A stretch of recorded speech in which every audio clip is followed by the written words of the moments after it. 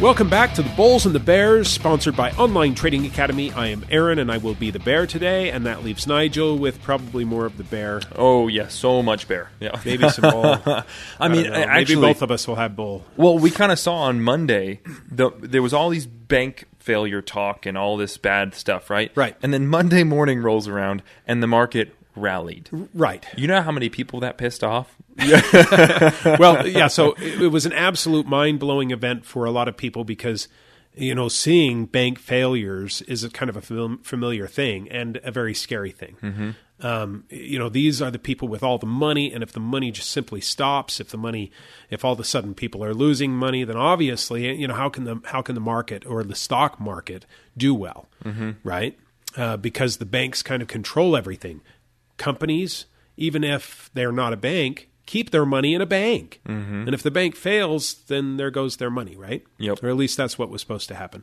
All right, so why in the world, in the face of all of that, where all of a sudden we have a really shanky bank system here, is the stock market going up right after all of that is announced? All right, well, that's why I wanted to hold off and just watch, because the Federal Reserve in past years has shown that they are willing to make sure that we don't have a domino effect. And what that means is if we have a shaky bank system, then they're willing to print money, to do whatever they have to do in order to keep banks from failing outright. Mm-hmm. Now, in this case, they let the banks fail, but they guaranteed the deposits altogether, right? Yeah. And so that was above and beyond what the FDIC, the insurance, does. Yeah. Okay. So now the question is where is that money coming from? Yeah. Right. The Federal Reserve, what does it, keep a whole bunch of money on hand? No, but it can print money anytime it wants. And the way they print money these days is simply adding zeros to bank accounts. Mm-hmm. All right. And so that's kind of what they're doing. They're standing up another thing, and they're saying, all right, look, we don't want all of these banks to fail, because you saw the list of how many banks were on that endangered list, right? Yeah, it was like 30 or 40. Yeah, there was a lot. Well, and then on Monday also, they halted the trading of 30 banks, yes. Which, again, as a trader, that drives me nuts because I want the opportunity to trade those things. I get why they halted them, but still. Yeah. Yeah, but this would have been more than a Lehman Brothers. Now, Lehman Brothers happened, and we all know that was the impetus, right? But remember, Lehman Brothers failed. The markets didn't actually take their dive for 5 days. Everybody stood there saying, well, now what do we do for 5 days? What's going on? Yeah. And then they decided, all right, now it's time to panic. Yeah. Right.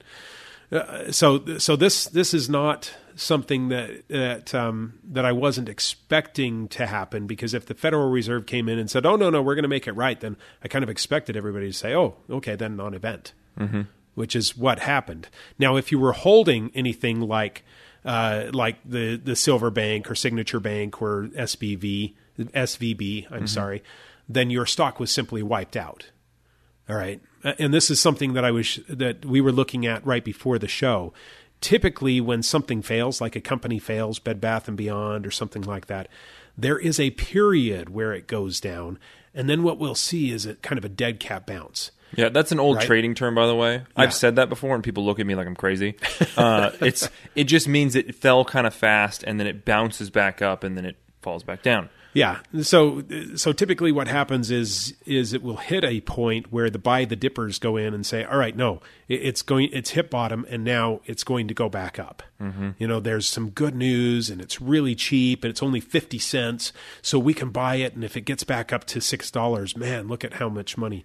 And that could happen really fast. And so they start buying, and we see it takes back off, even if the thing ultimately is going to fail. Now, in the banking system, that's a little bit different. All right. So, here, what is it? The Silvergate or Silicon Valley Bank, they were heading down and announcing problems. Hey, we're going to fail. And you would expect them to keep going down. And then maybe there's some time where, all right, what are we going to do with this? And so then the stock would kind of steady. And it looks like we might be able to save it. The Federal Reserve might take it over. Okay, it bounces. Mm-hmm. That's not going to happen here, right? All of a sudden, the Federal Reserve simply said, all right, we're taking it over.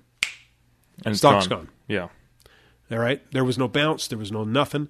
And so anybody that was thinking, all right, we're going to buy the dip there, went to try and trade, SVB and found out there's nothing to trade. I can't even buy it. Yeah. Right? Because it looked like there was a little bit of talk of even Elon Musk going in and buying the bank. Yeah.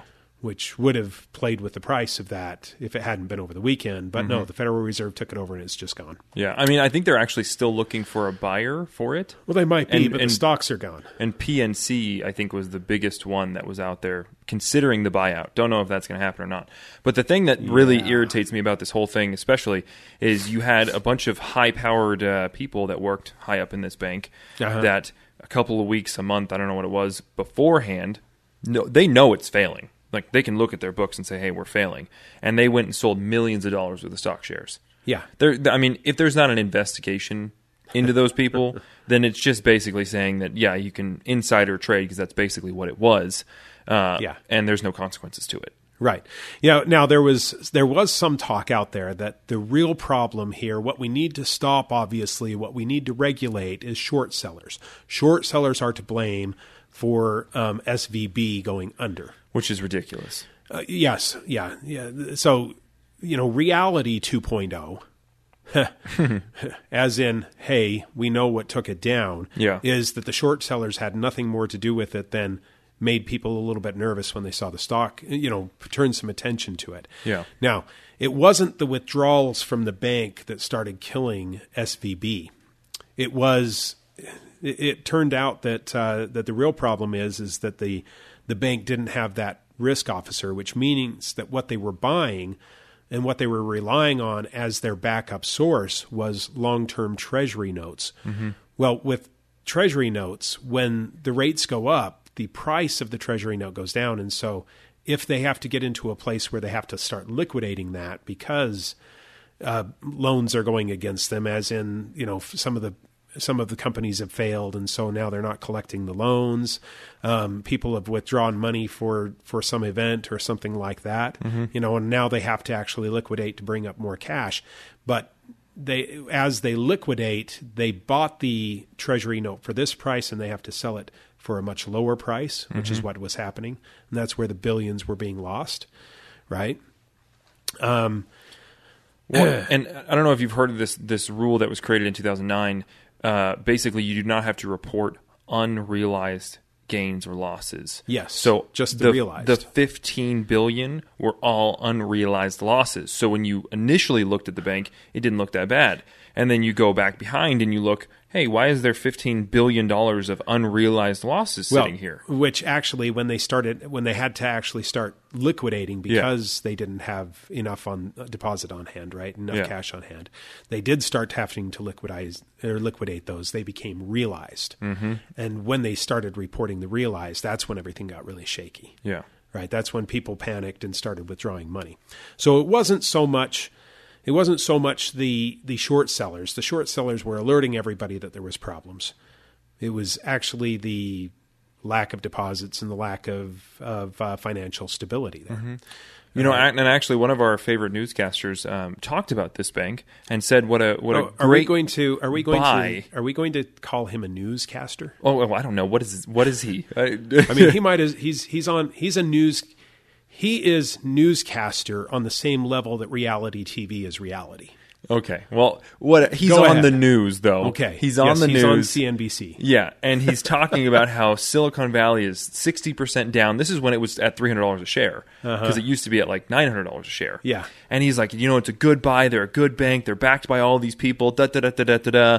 And then, what is it, a month later? He's telling everybody, this is a good buy. Buy it. And some people... You're not mentioning any names, by the way. No, I'm not. I mean, we wouldn't mention a name like this over the radio where it might actually, where people might know this person, like, I don't know, Kramer. Yeah. Well, I mean, I didn't want to mention name because I don't know, I feel bad. But no, but he was kind of talking about this, and some people are blaming the failure of SVB on him almost, because they're looking at it saying, hey, nobody was paying attention to this bank. And then as soon as this was being talked about and it was being touted, people started to do the research and they started to look into the company more, because they're like, hey, maybe this is a good thing to buy. And then they realized, it's really bad. We should not get anywhere near this thing. And because right after that point was when the short sellers really started to kick in. Yeah. So I don't know if he just exposed it, if he accidentally did it, if he really, I don't know. But he should have probably done the research before he ever talked about it on the news. Yeah, telling everybody to buy it. Yeah. Yeah. Anyway, he's got a history of this. He was telling people to buy Lehman Brothers and Bear Stearns. And Bear Stearns before they failed to. Yeah. Careful who you take advice from. Yeah, don't listen to people on the TV. You got to look at a chart and say, hey, would I be willing to buy or sell this based on the price movement that it's actually doing? Right. Yeah. So, by the way, it was Signature Bank that the Fed seized. Was it Signature? Signature. Okay. Anyway, okay. Want to get away from that now. Now, the last thing I'm going to say about that is that the bank failure here with SVB, Signature, Silverbank, this is going to affect all banks. Whether we have any more bank failures or not, it's going to affect all banks because you can expect that they're going to have to tighten up they're going to get looked at a little bit more closely, so they're going to tighten up their risk. And that means that they're probably going to be able to loan less. Mm-hmm. All right. Now, their stock has already taken a hit, but when they loan out less money, that means that businesses, it's harder for them to raise capital, and so you can expect that they're not going to do as well in the future. It's going to slow growth. So quarters going forward, we might actually see actual recession. Mm-hmm. They're not going to be able to hire new people. They're going to have to probably even cut down on the number of people that they're hiring right now. So we're already seeing Meta laying off another 10,000. We're going to see things like that continue, most likely.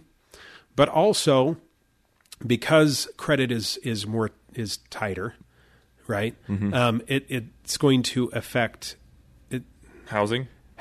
Yeah. It's going to affect everything. Yeah, that's what I was thinking. I was wondering what the reaction was going to be to mortgage rates after this. If banks are going to get a little bit more stingy because they are afraid of this happening again or whatever it is with some of their risk and kind of cutting that down a little bit. That'll be interesting to see. Right. And I wonder if somebody will do a comparison before and after. I don't know. But they're now everybody's wondering, all right, because these failed and they were insured by the FDIC and the government stepped in. The government didn't step in. It was the Federal Reserve, it sounds government, but it's not. It's a private bank. Okay. It's the central bank. Guaranteeing the deposits from the Federal Reserve, the U.S., Janet Yellen said, "Oh no, this guaranteeing deposits won't require any taxpayer funds," and she's kind of right, okay, because this is insurance. It's paid. It's not taxpayer funds at this point. It's the Federal Reserve printing money. But the taxpayer has to pay for it. Well, the taxpayer, all right, because they didn't establish a bond. No, the U.S. didn't establish a bond to cover these banks. This was from FDIC. Now, what's going to happen is that FDIC, the insurance provider there, the federal insurance provider, is going to replenish its stores by levying additional fees on banks, and the higher FDIC fees will ultimately fall on the small banks and Main Street businesses, meaning that the common person is going to pay for it in higher fees, in lower just in a credit, roundabout way. In a roundabout way. So, yes, this does ultimately fall back on the consumer.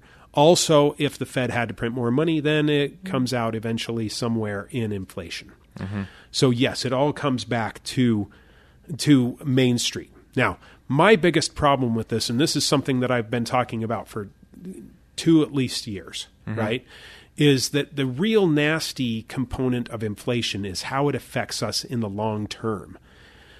All right? So people that are retired, well, their ability to remain retired has just been compromised. Yeah. People that were retired well are now retired mediocre. Mm-hmm. And if we keep having inflation in the future, they'll be retired poor. Yeah. Right? People that were looking at retirement and hoping to be retired and thought they were further along, all of a sudden, because cost of living has gone up, are now not as far along as they mm-hmm. thought they were or were in the past. And they're going to have to do either some catch up, and that means that they've got to do better somewhere. Or, somehow. Anyway, we have free classes just to talk about things like this and how to get around it. Come to one of those free classes. The number is 8448-TRADER. That's 844-887-2337. Or text the word income to 25029. Again, that's income to 25029. We'll see you after the break.